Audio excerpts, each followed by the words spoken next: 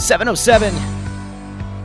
Let's buckle up, boys. It's time for Ira on Sports 95.9, the true oldies channel. Mike and Sean, we're here as well. Amazing show on tap for you tonight. Masters Week. It's something, Ira, I don't know the word for it, holier than thou. I think every golf fan this time of year has one focus. It's Monday, and all we can think about is Thursday to get the Masters kicked off. I'm like a kid in a candy store that's locked there all weekend. Because this tonight, in about an hour and a half, we're going to get the national championship for college basketball. Going to be a great game. Great game. And then we get 4 straight days at the Masters. It's just amazing, so exciting with all the top players in the world gearing for this. Without Tiger, this would be a great tournament. With Tiger, it's totally over the top. What's it been, 2 years since he played? Yes. So yeah, you'll get to see your boy back in action. We always talk about, where you've been, where you're headed.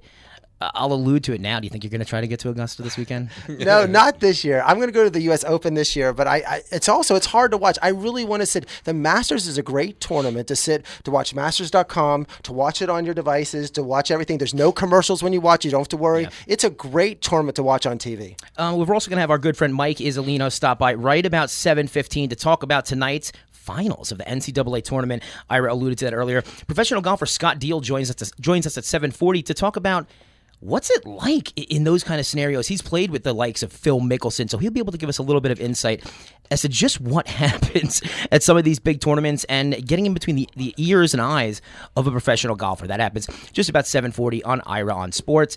Sean LeGreg is with us as well. Sean, how was your weekend? It was fantastic. I closed on my house thanks to Camille, your mother, Michael. I appreciate it. So hopefully she's listening. I know she listens every week. So thank you, Camille. But yeah, I closed on my house on Thursday, and it's been a whirlwind ever since. So. And now we get to watch the Masters there this weekend. Oh, yeah. Hey, come over, man. I'll be barbecuing. Let's do it. Ira, usually we talk about where you've been, and usually there's another 20,000 miles on your frequent flyer card. Not this week. You kept it pretty local. What'd you do? I just went to the Miami Open Friday, Saturday, and Sunday, and we're going to talk about that about 7:50 in the hour. And we're going to talk about the great John Isner had a great win. Sloane Stephens had a great win. It was a last tournament at Key Biscayne, but we'll get that. Wait till the end of the show for tennis fans. We're going to cover that. Of course, we are here on Ira on Sports 709. That's where you are. This is 95.9, the true oldies channel. The NCAA women wrapped this up, and Ira. I'm Buckets. sorry. I can't really get into women's basketball. I know that doesn't make me sound good. You're into every sport, though. So tell us a little bit about how this went down, because I think Notre Dame kind of shocked some people. Oh, my God. Well, Notre Dame, interesting. Notre Dame had 5 of their players with torn ACLs. Wow. They come into the tournament against Connecticut. Connecticut, of course, is 33-0, a heavy favorite to win the game. It was an amazing game. I mean, they were blowing every team out by 20 points. Yeah. And Notre Dame played very, very tough defense, played amazing. They had the game won, and Connecticut had a Handful stole the ball moment where they stole the ball with no time left, laid it up, went into overtime. Notre Dame ended up winning in overtime, and then they win the national championship over Mississippi State. That shot with Okumbali. Oh my so she had the winning shot in the one game, in the semifinal game, and in the championship game. Pretty amazing. Yeah. The one thing I know people don't really like talked about women's basketball so much, but what's interesting about this game is that Connecticut's a 3-point shooting team. They love to shoot threes. That's how they run their offenses. Notre Dame stopped that. And when I looked at them, I know this sounds weird. I looked at Houston for the Houston Rockets for the NBA playoffs. That's a good way to look at it. Because it's somehow against these other teams, they're draining threes, they're scoring, they're winning by so many points. But when the defense got tough, Connecticut just did not run. Their offense looked so bad in the end of the game, and certainly in the overtime. And I think that's something I look in Houston, whereas I think Golden State can adapt. Kevin Durant, Curry, Thompson, they can all do other things besides shoot threes. Houston is just really a 3-point shooting team. Yeah. We'll get to hopefully a little bit of NBA later as the playoffs are right around the corner. Do you think that's going to be the recipe for stopping Houston? I mean, you think we can take similarities from what we see in the NCAA tournament, and because it is kind of going to a 3-point shooting league, Ira, do you think that's going to be the way to slow them down, just make them get the ball inside? Yeah, well, I think that's what I think it mostly is. Are they going to score some other way? And Connecticut seemed to have their problems. They had star players who were great shooters, but Connecticut could not score. And we're going to see tonight. I'm going to put the parallel to Villanova. Villanova had their quote game where they couldn't shoot against Texas Tech, and they made 4 threes and they still won. Yeah. So I think if you're going to be a great 3-point shooting team, the idea is can you do other things to win? Golden State can't. I don't know if Houston can. And I'll agree with Houston's very one-dimensional in terms of their offense, but they're the best class to do it. They've just set records, most three-pointers. And the one thing I'll say is this is not a one-game elimination. I mean, this is best of 7. That is one of the things. Can you If you have do a bad that shooting over game, the it's not course good. of a series? And right now, especially with Golden State being hurt, Houston's pretty much, I think, already locked in the number 1 seed. Now you have to beat them, best of 7 in Houston. And honestly, I don't think anybody could do that. So you're going to cement it I've now? said it. I mean, I've said it all year. I mean, we've talked about it. We've talked about it on the show, and we said, hey, who are the teams that we think are going to go? And honestly, I think right now in the West, I think Houston has locked that up. Golden State is Golden State, and if they win, I'll Nobody's eat gonna be crow. surprised, But yeah. I'm just saying right now, I think Houston's the best team in the league, and I think they win it all.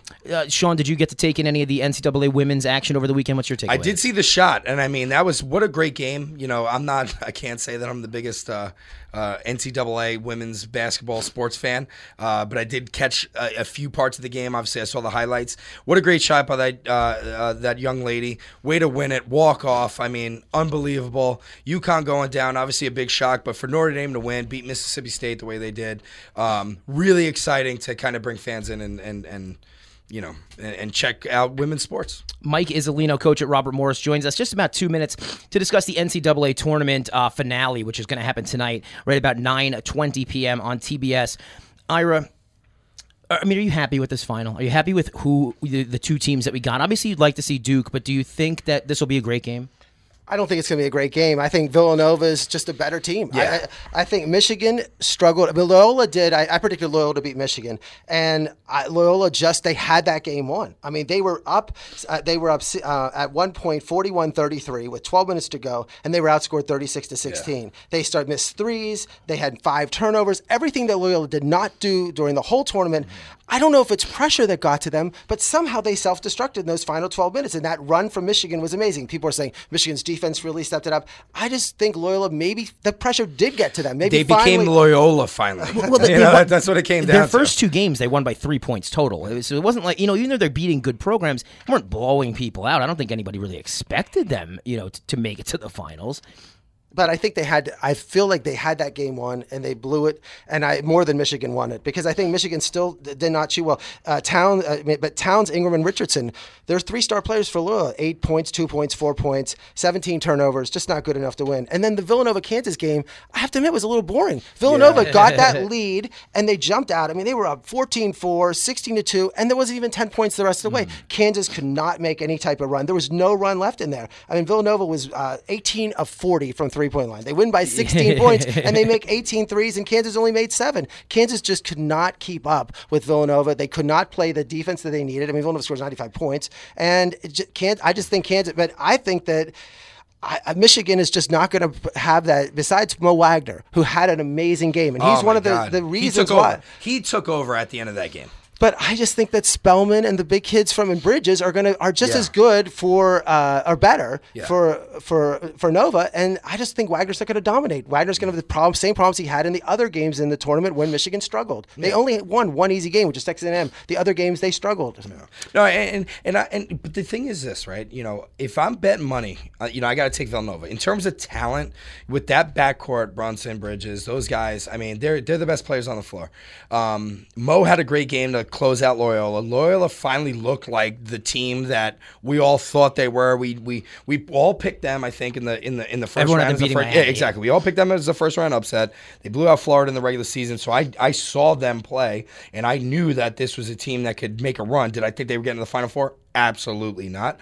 But what I will say about is Michigan, this is a team that closed out the year on that phenomenal This is going to be my run. question, Sean. That's what we're talking about right now. So Poole is doing it. Mo is playing unbelievable right now.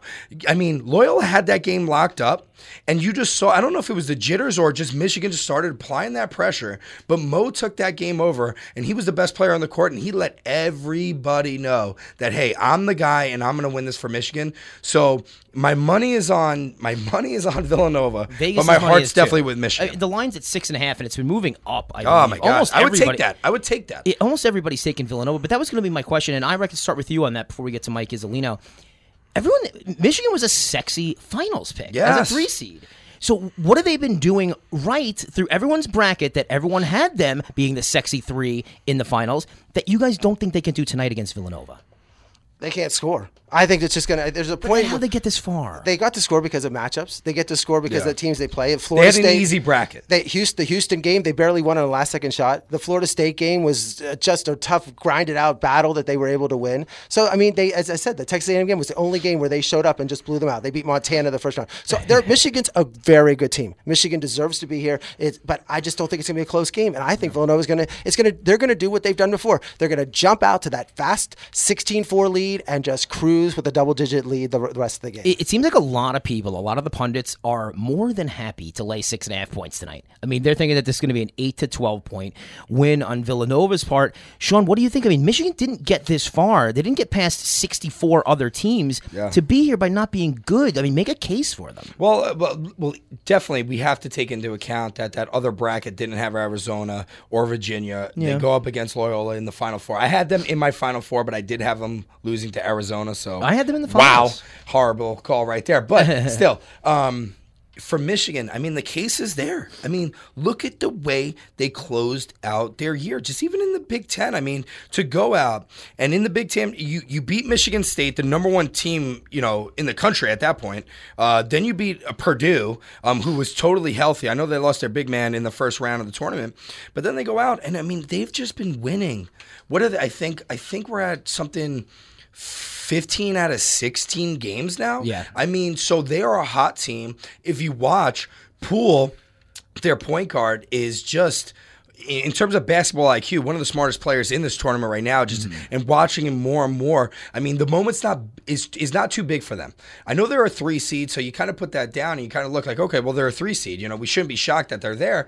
But I mean, they were the 3rd or 4th best team in the Big Ten all year. Yeah. I mean, it wasn't until they ran the table to win the Big Ten championship that they got that 3rd seed. So now that they're here against Villanova, now we're going to see what they're up against. I mean, this is a team that's been to the national championship past few years, won, lost to Carolina. Great team, great coach, great backcourt.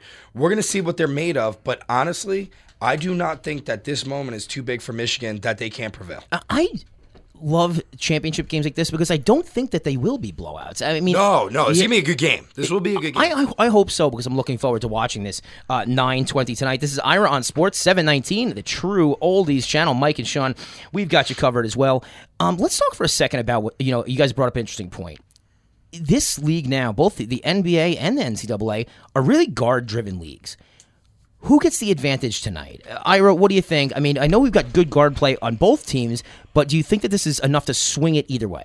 Well, Rockman handles the ball well. He didn't turn the ball over in the semifinals for Michigan. But Brunson is amazing. He's Brunson, amazing. to me, Bridges is going to be drafted in the lottery. Bridges is going to have a good NFL career and an NBA career. But I think Brunson could also make it in the NBA. For 10 years. He's a 10-year guard. Is he a starter? No. But he's that guy that could come off the bench and give you solid minutes. But it's interesting to note that Jarrett Jack. Yeah. Interesting to note that Brunson's a junior and Rockman is a senior. So you have at the point guard position, juniors and seniors. Maybe you could have freshmen other places, but at the point guard, that's important. Yeah, of course. I agree 100%, Ira. And we'll talk to Mike Izzolino about that in just a second. Mike Izzolino does join us on the line. This is Ira on Sports 95.9, the true oldies channel. Mikey, how are you, man? Good. How you guys doing? You must be thrilled. I mean, this is going to be the last time you have to devote your Monday nights to us for a couple of months, so you must be popping a bottle of champagne after this, right? No, I'm disappointed. Hopefully, hopefully I can get on for the NBA playoffs too. I did play in that league a little bit, know a little bit about that, but I'll have to wait to see what Ira says. We do have Doug West, who actually played with you in high school, I believe. He played at Villanova. He's going to be joining us in just about 10 minutes from now. First and foremost, Mike, you being a former NCAA star, NBA player, is this your Super Bowl, the finals of the NCAA tournament? Is this what your whole year is based around, whereas other people are maybe looking forward to that Super Bowl?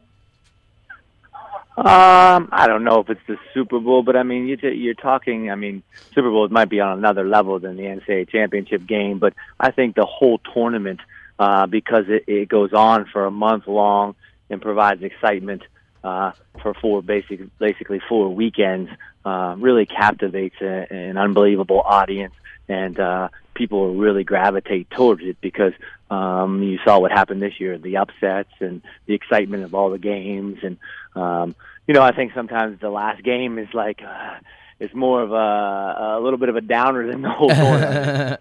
It's funny how that does go. Mike Izzolino, he's a coach at Robert Morris, joins us here on Ira on Sports. Ira's wearing a really sweet Robert Morris shirt, by the way. So if you can get a couple of those on a package down to Florida, we'd appreciate that. Mikey, are you happy with the final? You think Villanova and Michigan deserve to be here? No doubt about it. I mean, Villanova's probably been the best team all year long. Just the way they've played, just been outstanding all year. Michigan obviously came on and won the Big Ten, which conference that had a great year this year. A lot of really, really high-level teams. I think you're seeing probably two of the best teams in the country right now. Obviously, both are playing at a high level, and both have done what needed to be done to get there. So, deserving, absolutely 100%. Mike, just talk about it. You were, of course, a star point guard, and this point guard play with both Michigan and Villanova has been amazing. Rockman has played, not shooting-wise, but no turnovers against Loyola with tough defense, and Brunson's been tremendous. Talk about the point guards in both games and what you see in how they'll match up against each other in the championship game. Well, I think you've seen through the years of the NCAA tournament that the guards win championships. I think it's been always, veteran guards, and I think somebody made the comment that, of this 70% of the players playing in this game are upperclassmen, which is pretty impressive. The point guard Brunson, I can remember watching him 4 years ago in Vegas at AAU basketball, and I'm saying him when I'm watching him, saying this kid's probably a pro. Just such a dominant player. Not the way he scores or the way he passes, just his whole feel of controlling a basketball game.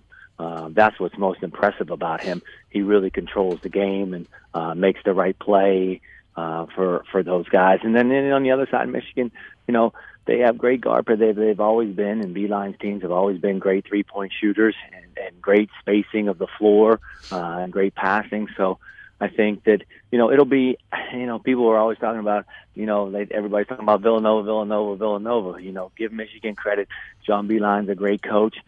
He's been in a national championship game too, a couple of years ago, so he has that experience. I look for Michigan to play a great game tonight. Hey, Coach, Sean here. Obviously, this game is played on a neutral site, but Michigan, being the university that they are, I expect this to be 60-40, 70-30 Michigan fans because we know they travel very well. How much stock at this level now, being the national championship game, how much does that affect coaches, players, or if not at all? None. You go. I don't know if you've been to a Final Four. I've been to about 10 of them now, or 12 of them. When you go and there's 60, 70,000 people in there, really you probably have, 20,000 Michigan fans, 15,000 Villanova fans, and the other 40,000 in the arena are basically neutral people just coming to the game to enjoy the Final Four. There's not like you're at your home court where you got 18,000 fans and it gets so loud that you can hear that. Those things don't factor into it. Really, the things that factor into it more than anything, obviously, how deep is your bench? Fatigue factors into it. The pressure situation. Guys are getting tired. Guys are getting tired a little bit mentally and physically. Both of those things. And I think it's the team that not only can go out and make shots, but stay focused and stay disciplined to their game plan. Obviously, I think that's why Villanova has a little bit of an edge because all year long they've stayed disciplined to their formula. And Michigan doesn't deviate too far, and that's probably one of the reasons why they're there right now. I don't know if they're obviously the most talented team in the country, but neither is Villanova, but they both stay true to their formula, and that's why they're there. He is Mike Izzolino, coach at Robert Morris. Joins us on Ira on Sports at 7:26. This is 95.9, the True Oldies channel. All right, Mike, time for the analysis. Michigan, what do they got to do to win this game? 6.5-point dogs. Everyone even thinks it's going to be worse than that. What do you think? Well, I think, again, Michigan's going to stay true to themselves in terms of what they've done all year long. But the key with Villanova, obviously, is you have to defend the three-point shot. Yeah. Villanova goes out and makes 18 threes again. It's going to be really, really hard to beat them. I think one of the things that's going to cause problems for Michigan is the switching of Villanova. A lot of teams have switched against Michigan, and they've had some problems against that because one of the things that Michigan does is they take advantage of their bigs. The big kid from Germany, he's playing against another big, and he can go out and step out and shoot that. That's a disadvantage. He's not going to have that with Villanova. Those guys are going to be able to switch out on him and contain him off the dribble and play him pretty decently in the post. For Michigan to win, I think they're going to have to defend the three, and they're going to have to go out and they're going to have to make shots. They're going to have to space the floor and make shots against a Villanova team that's, a high-powered offense. Mike, I want to talk a little bit about game planning. And you being a coach at Robert Morris, you said something that was interesting. Michigan, they need to go out there and play their game. When do you tell your team not to play their game? Like, when is it like, man, we got to adjust to this team? If we're going to get a win tonight, we've got to do what we don't normally do. It's something I never think about, but it was interesting hearing you say it. Yeah, I think that, when you start talking about not playing your game, that's when you get into problems. Obviously, you go out and you game plan. When you game plan against different teams, you try to take away their strengths. You know that, with Villanova, you're going to have to close out and control the dribble drive. So maybe you say to your team, okay, listen, we're not gonna help so much. We're not gonna be on the center line so much. We're gonna be one step closer to our guy, so our closeouts aren't as long, so we can get to the shooters. And then also, we're not going to beat off the dribble. Little things like that, you can make adjustments without really changing your whole philosophy of how you play. So the old saying, we have a saying when we play guys who are great shooters, we call them stunt and stay guys. So instead of being completely on the center line, you stunt, fake at the dribbler, and then you're right back to your man, so he can't get that 3-point shot off. And that might be something Michigan decides to do tonight. Those guys have a great staff, a great defensive staff, great coaching staff. With today's technology, with Synergy and some of the other video technology, you can pretty much pinpoint every shot every player gets on the court and figure out where you need to take things away. So I think they can do little things like that. But again, here in the national championship game, if you're going to start thinking about we have to do this, we have to do that, we have to do this, and get away from what you do best, that's going to be a problem. And that's where teams lose games. Excellent analysis from the coach, Mike Izzolino. Mike, before we go, what do you like tonight? I like Villanova. I think they just, again, great coaching on both sides. I think that, but Villanova I just think has too many weapons and are playing at such a high level right now and really have played such a high level all year long. It'd be really hard to pick against them. So I'm going to go with Villanova, but I would love to see what we saw all weekend in the women's games at the buzzer. I mean, they were some of the most exciting games around. The girl from Notre Dame hits 2 big shots. What a weekend she had to beat Connecticut and then to win a national championship. That's a heck of a weekend. I'd love to see something like that tonight. I think it creates a lot of excitement for the sport. Coach Mike Izzolino from Robert Morris. We've had so much fun talking tournament with you the past couple of weeks here on Ira on Sports, and we will be in touch. Can't wait to get your NBA analysis as well. Let's move on, guys. Ira, you had a really amazing guest lined up for us tonight. His name is Doug West. If we're not familiar with Doug West, Sean and I know him well from his NBA days, but you know Doug West pretty well. You want to give us a little preview before we get into it? Well, he's a great guy to have on this show because he is the fourth leading all-time scorer at Villanova. He led Nova in 1998 to the Elite Eight and was on the All-Tourney team. And he's the 25th all-time Big East scorer with 2,000 points. Wow. He's drafted by the Timberwolves, played 12 years in the NBA. He averaged 19 points in 92-93. He's the third leading scorer at the Wolves. He's the third leading person in points, games, and minutes.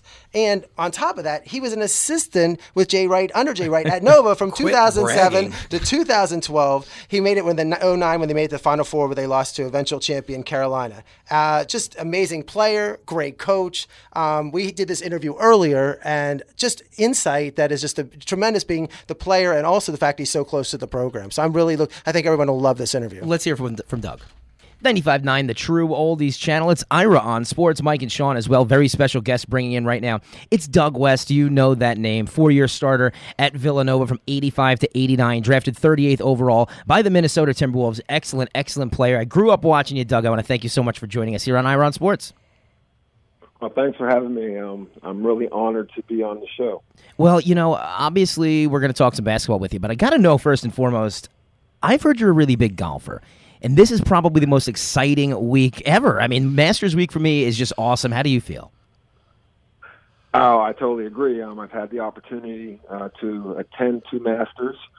It was by far, television does the course no justice, and it's just a great event. I can't wait for the weekend to be sitting here and hopefully cheering my man Tiger on. Tell us a little bit about the atmosphere. I'll be rooting for Tiger, too. Tell us a little bit about the atmosphere at Augusta, because like I said, I don't think the TV does it justice. Oh, no, the atmosphere is just unbelievable. It's so hilly. I mean, it's up and down. You're shocked when you go there, and it's just so beautiful. I mean, it's one of the cleanest golf courses I've ever been to, and one of the most beautiful places to ever taken an event. And the city of Augusta, I mean, it's a small little city. The course sits right in the middle of town. It's just a beautiful place. Doug, I've heard, all you see for that week is just corporate jets flying in and out of the little airport there, and it's kind of just like, planes buzzing around everywhere with all the big wigs, getting in and out of that little small town there in Georgia. We're speaking to Doug West here on Ira on Sports 95.9, the True Oldies channel. You played at Villanova, so we're going to talk about that with Ira in just a minute. But tell us, what you think the feeling is for these two teams getting ready to face off tonight. What I think the feeling is, I think it's both teams are definitely excited to play. I think that both teams know it's going to be a hard-fought game. I bleed Villanova blue and white, so I'm pulling for my team, and I know they'll be ready to play. Very, very good group of focused young men. That are representing Villanova and doing a very good job with doing so. Doug, thanks again for coming on today. All weekend, I keep hearing the words, it's the Villanova way. These are players that somehow buy into the Villanova way. I mean, you played at Villanova for 4 years. You're the third leading scorer in the history of the school. You probably know better than anyone else. What is the Villanova way? Well, the Villanova way, it's just simple. Coach talks about it, and it's about your attitude. It's basically he wants players that come in are team players. They don't think about themselves first; they think about the team. They play for their teammates and their coaches. They don't worry about what's being said in the papers or on TV or what awards anyone's getting. They do it together. It's a family, and Coach Wright has really instilled a program with some core values, that the guys basically just stick by day in and day out. It's about playing hard, playing together, playing smart, and playing with the pride of a Villanova basketball player. A lot of people have been talking about their teams and why their teams didn't advance in the tournament. And one of the comments that says, our point guard play wasn't there. We didn't really get the point guard play. Villanova does not ever say that. Jalen Brunson has been absolutely phenomenal. Talk about him a little bit and what he brings to that team. Oh, well, Jalen's just an ultimate professional. I mean, he's just a solid individual first, and then a student who has graduated in 3 years. And then next thing, he steps in to become just a great basketball player, a great ambassador for Villanova, and the way the program has been run and up and kept up by Jay Wright. He's just solid on the basketball court, never seems to be rattled, always has control of the game and the tempo of the game. And, I think that's just a great luxury for Coach Wright to have out there on the court. Yeah, and then a lot of people are saying, well, there's no great professionals on this team. But every mock draft I see Bridges going in at least the top 15. Talk about, what is he right now for that team, and maybe what you see him in the NBA in the future? Oh, I definitely see Mikal as an NBA player. I think anyone with his length, I mean, he is very long. And one of the things that Coach does with players is he brings guys in that are just basketball players, not guys by position. And that way, as he's teaching them, he teaches each player at every position all the same moves, same with handling the basketball, same with passing the basketball, same with jump, stop, pivoting, and all that. Mikal came in, redshirted, took full advantage of that, and I think his stock has risen over the last 2 years. I mean, he became a guy who was just a role player off the bench. And the next year, he was a guy who was making some shots, a big contributor. And then this year, he's been another leader on that team. A guy who can play multiple positions, who can guard multiple positions. And mostly, you look at him in the beginning of the game, you see Mikal starting on the opposing team's point guard. So imagine having a 6'8" guy with the wingspan that he has and is as active as he has all over you. No, certainly. And what is the secret in terms of everyone on the team can shoot threes? I mean, they almost run an NBA Houston Rocket, Golden State Warriors type offense. That certainly puts a lot of pressure on defenses when you have five guys standing there, all who can drain threes. I think in the last game, at like the 6-minute mark, all their starters had made a three already in the game. Yeah, well, I mean, it's not just something that just happens overnight. I mean, this is something that is instilled in these players. Practices where you just have shooting practices. They know when they walk on the court, they step on the court before practice starts, they go and they get a thing they call Get 50, where they're getting 50 shots in from different positions and different angles before practice even starts. They do that every day. That is part of their ritual. They walk into the gym, that's what they do. They don't walk in the gym, start shooting half-court shots, start joking around with another one of their teammates. It's about stepping between the lines, 94 by 50, and doing what you do. So they shoot the ball. They practice. They have morning shooting sessions. I know at least when I was coaching there, we had morning shooting sessions. We had shooting, individual shooting sessions. I mean, so the shooting has been going on for years. And as far as the offense, I mean, Coach Wright has been running the same offense for years. Before Golden State was running it, and before the Rockets were running it, I mean, he was running 4-out, 1-in offense. It just seems like the shooters have just gotten better, and the three-pointer is now used more than it was back when he first started doing it. In terms of, it's clearly, they're fun to watch. It's a great team to watch.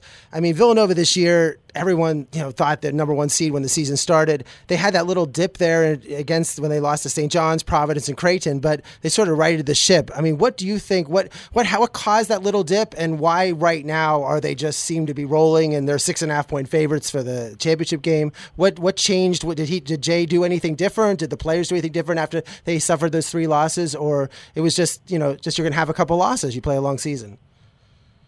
I think that.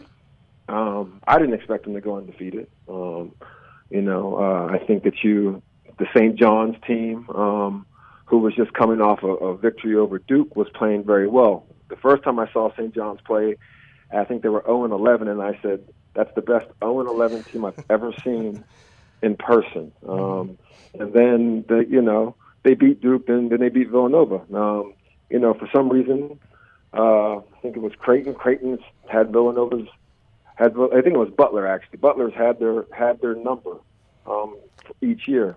And one of those other losses, it was just, it just happens. I mean, it just happens throughout the season. But I don't think that anything changed. I think that, if anything, they may have paid just a little more attention to detail. But those things are going to happen. They bounced back. I don't think they lost 2 games in a row all year, or haven't in a few years. And then just preview the championship game a little bit. I mean, the one comment people are saying is that Mo Wagner, I mean, he's the key. If he goes off, then that could pose some problems for Villanova, even though Spellman's played great inside. So, but what do you see in terms of Villanova's, what defense they're going to use to stop Wagner, and also what do you think for the championship game itself? I think Villanova's going to do what they do. They're going to go out, they're going to play you tough, man-to-man, in your face defense. They're going to challenge you physically to be stronger faster, to beat them off the dribble, to be able to score without being fouled.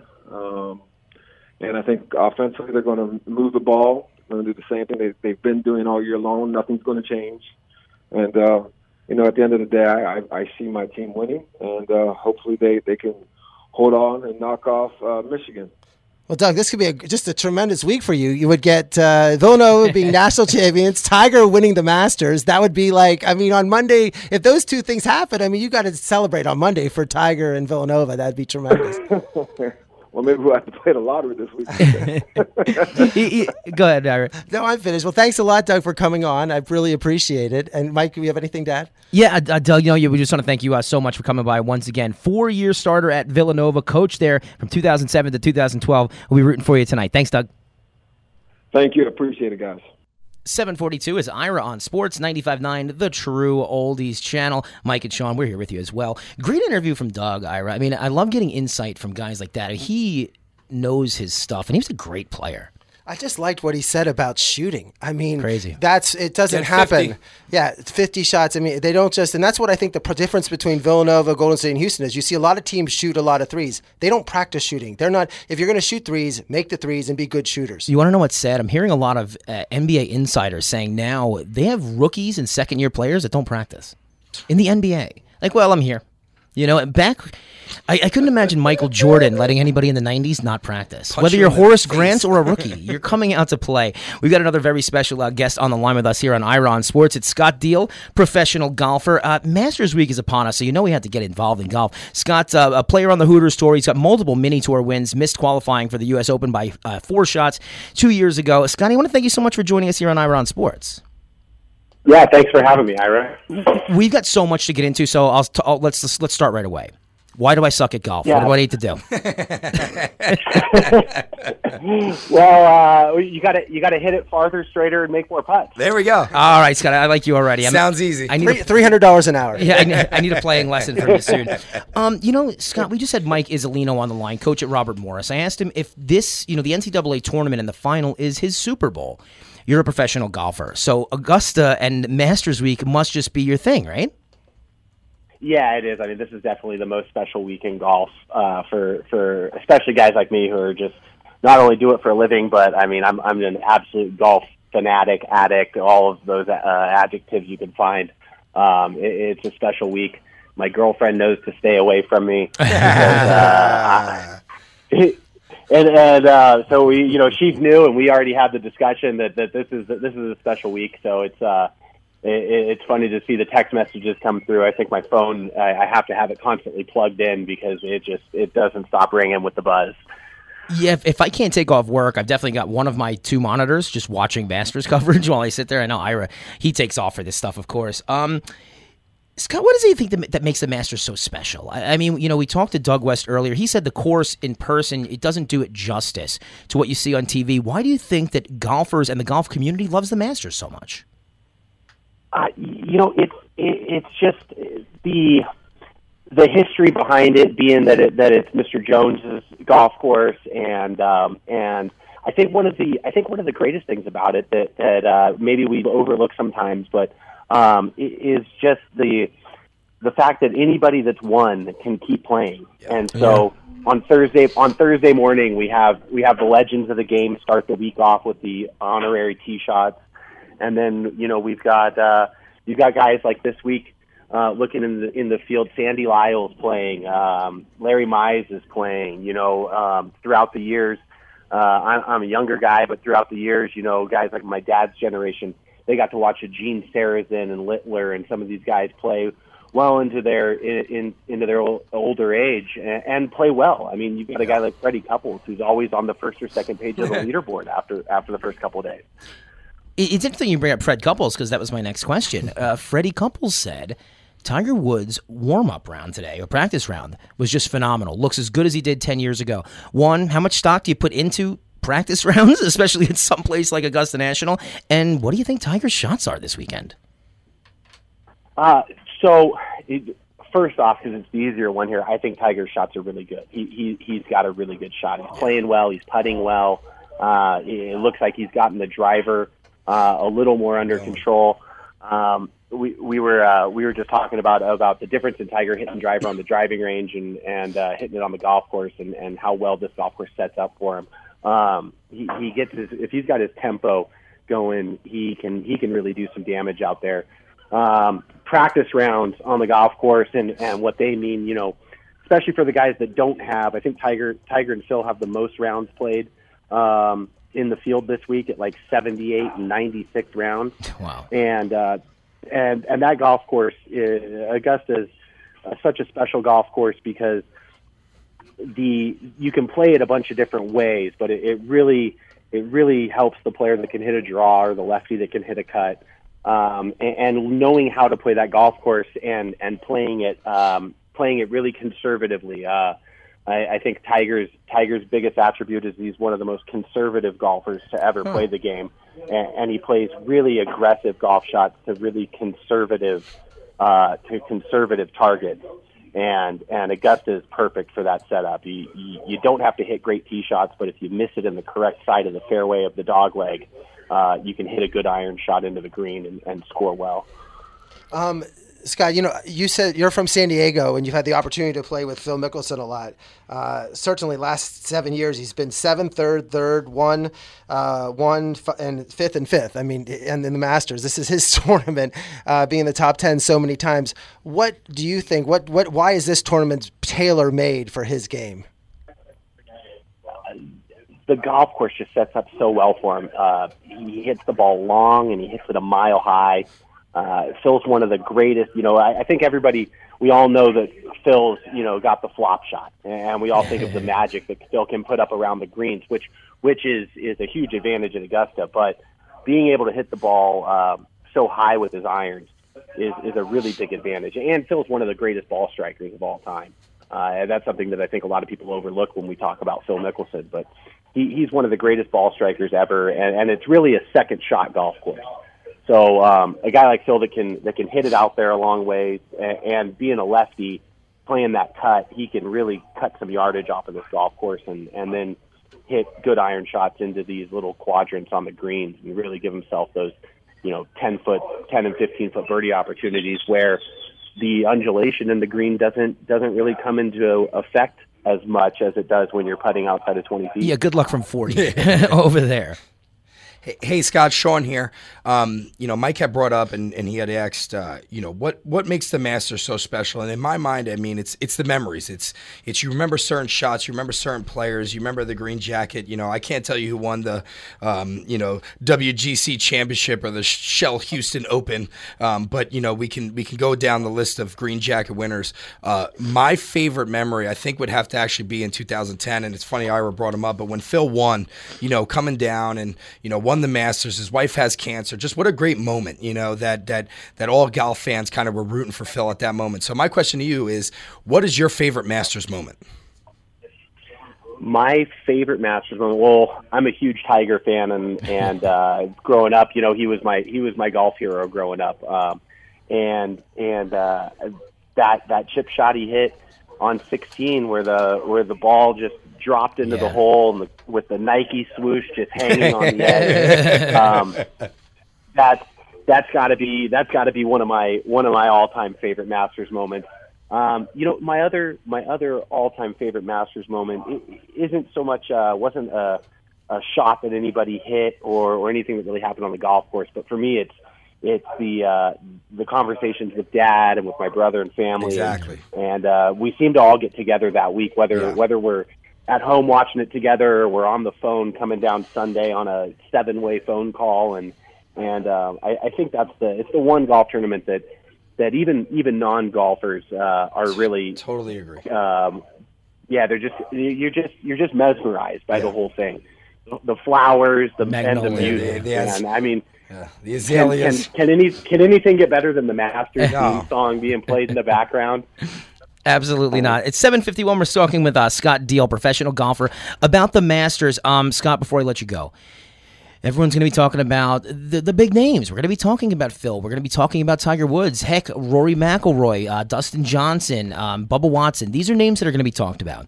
What's a name that we're not going to be talking about that can really win this on Sunday? All right, I've got three kind of dark horse I love picks it. that I think could really. Tommy Fleetwood, Okay.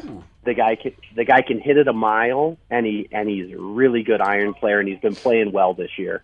I was just having lunch today with David Lipsky, who plays on the European Tour. He's a great player. He's not playing in the Masters this week, so we were just pegging it around the golf course this afternoon. But he's a big Tommy Fleetwood fan for his golf, and he agreed that he thinks Tommy's got a good shot. I think Alex Noren's got a good shot. Good, yeah. Another guy that hits his irons really well and can just putt lights out.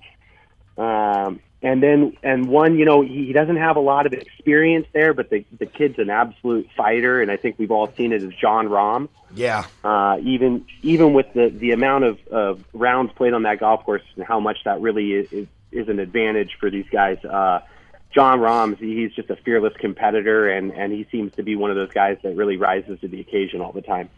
I guess those are three European guys. I got to throw in an American name here for us here, but his odds to win out here in Vegas aren't that great right now. But I think some smart money being put as a dark horse bet on Patrick Reed would be a good one this week too. He always seems to find himself playing well in these tournaments. Scott, if you could just he's another guy. Scott, if you could just give me just a quick summary. I've got three players because all our fans want to know about Bubba, DJ, who's number one in the world, and Rory. What's your real quick takes on Bubba, DJ, and Bubba Watson? Bubba Watson, Dustin Johnson, and Rory McIlroy. All right, Bubba Watson, lefty, plays a huge high cut, can shape the ball any way you could possibly think of, upside down, left ring, boomerangs. It doesn't matter. He's got a shot. He's won twice this year, and if I'm not mistaken, the first time he won his Masters, he had won twice in the spring before as well. So the guy's playing lights out golf again, and seems to have kind of found himself this year. He's got a really good shot. Dustin Johnson can just overpower any golf course that you could think of or try to create. And his wedge game is so good now. If his putter's on and he can hit some key drives in the fairway on the par fives and go low on the par fives, he's got a really good shot. I think the par fives are absolutely key at that golf course. Even when Zach Johnson won at 1 over par, he was 12 under on the par, or 11 under on the par fives, 12 over on the rest of the golf course for the week. So Dustin's got a good shot if he can play those par fives really well. And who was our last one there? I'm sorry, Rory McIlroy. Rory Mac. Oh, Rory. I don't think Rory's ever stood on the first hole of a golf tournament and nobody's thought he could win. That guy can win anytime, anywhere. The putting's looking really good for Rory right now, and he's coming off his 3 out of 4 good finishes here in the last few weeks. So if he keeps that going, he's going to be right in there. We want to thank you so much for popping by. He is Scott Deal joining us here on Ira on Sports. Scott, whenever we have golf questions, we can hit you up for your advice, right? Yes, sir. Please do anytime. Thanks for having me, guys. Enjoy the week. We will. You do it as well. 7:55, Ira on Sports, 95.9, True Oldies Channel. Ira, what are you thinking? I mean, I know your heart wants Tiger to win. Yeah. But what's your analysis here? I mean, these are tough tournaments to pick, and I don't like taking small names in these because it seems like the cream usually rises to the crop here. At Augusta, what are you thinking? Not only small names, I want experience too. I mean, we didn't ask him about Justin Thomas, who's number 2 in the world right now, who has playing great. He's first at the Honda, second in the World Golf Championship, but he was 39th and 22nd last 2 Masters. Jason Day maybe isn't playing so great, but he still has a win this year. Yeah. Ricky Fowler hasn't been playing great, but that's another big name. And then Jordan Spieth, who's won. I mean, there are so many names. It seems like so many people are ready to go. I keep looking at Phil. I'm saying in the last 8 years, he's been in the top 3, like 6 of those 8 years. He seems to, and he won at the World Golf Championships. He was 2nd at Pebble, 5th in Phoenix, 6th in the Genesis. He's playing well. He has the experience, and I like Tiger too. So if it's Tiger, I'm rooting for Tiger. But I like Phil in this tournament a lot, and I like Bubba Watson in this tournament a lot. Again, he's won it twice against him. Yeah, it's how you match up to this course, and that's what it comes down to. Definitely playing here. So, and Mike, you brought up a good point. It always feels like the cream of the crop rises when it comes to the Masters. And you can go down that laundry list of these guys' names, whether they're playing good or they're not.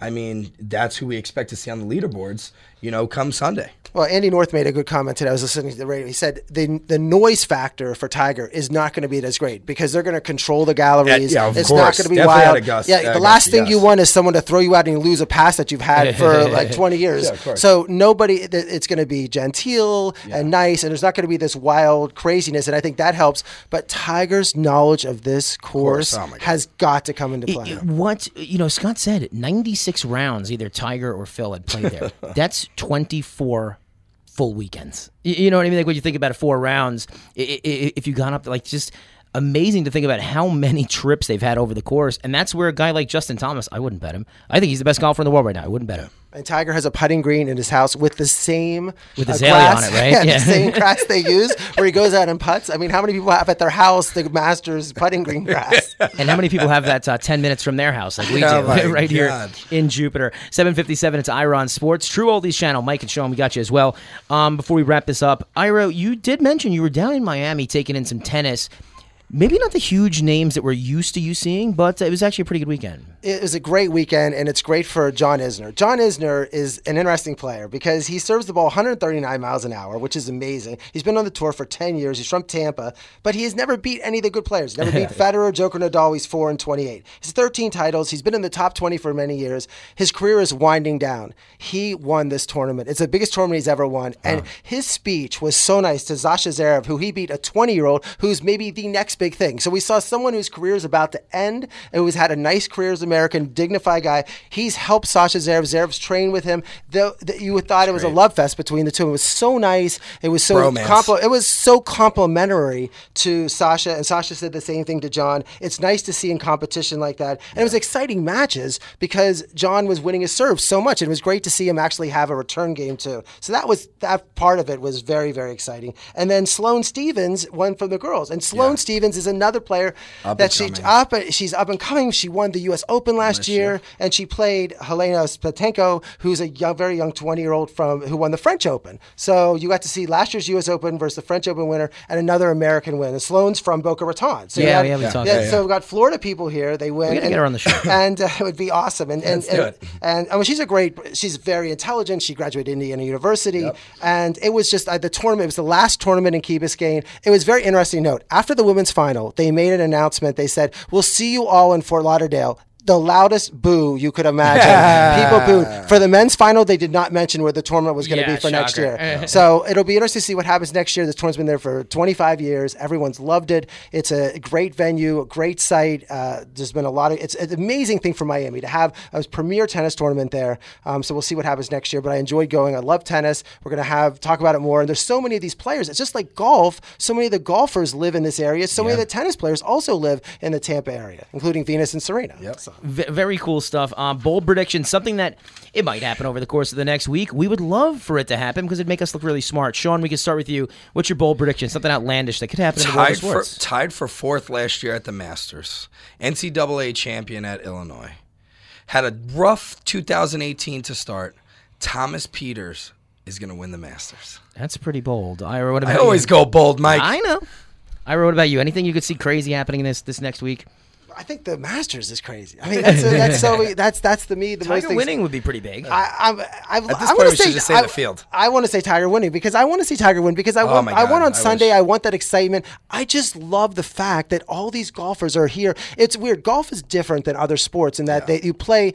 It's not like in football where you play teams. Golfers, they pick and choose which tournaments they play in. So rarely, like Tiger and Justin Johnson have only played in one tournament all year. It's like they all have to come. You can't hide anymore. Everybody's in the ring together. It's the battle royal, and go for it. And everyone's scared of Tiger. Ira, where are you heading? Oh, my God. This week, I'm going to watch the game tonight, and then I might go to one Heat game this week, but definitely I want to watch the Masters. Thursday through Sunday is a must-watch. If Tiger's within 6 strokes going into Sunday, I'm going to be as happy as I've ever been to sit there and watch golf all day on Sunday. We are just about out of time, though. I want to thank so much Mike Izzolino, Scott Deal, Doug West for stopping by, Ira as well. He's Sean. I'm Mike. We'll catch up next Monday night on Ira on Sports.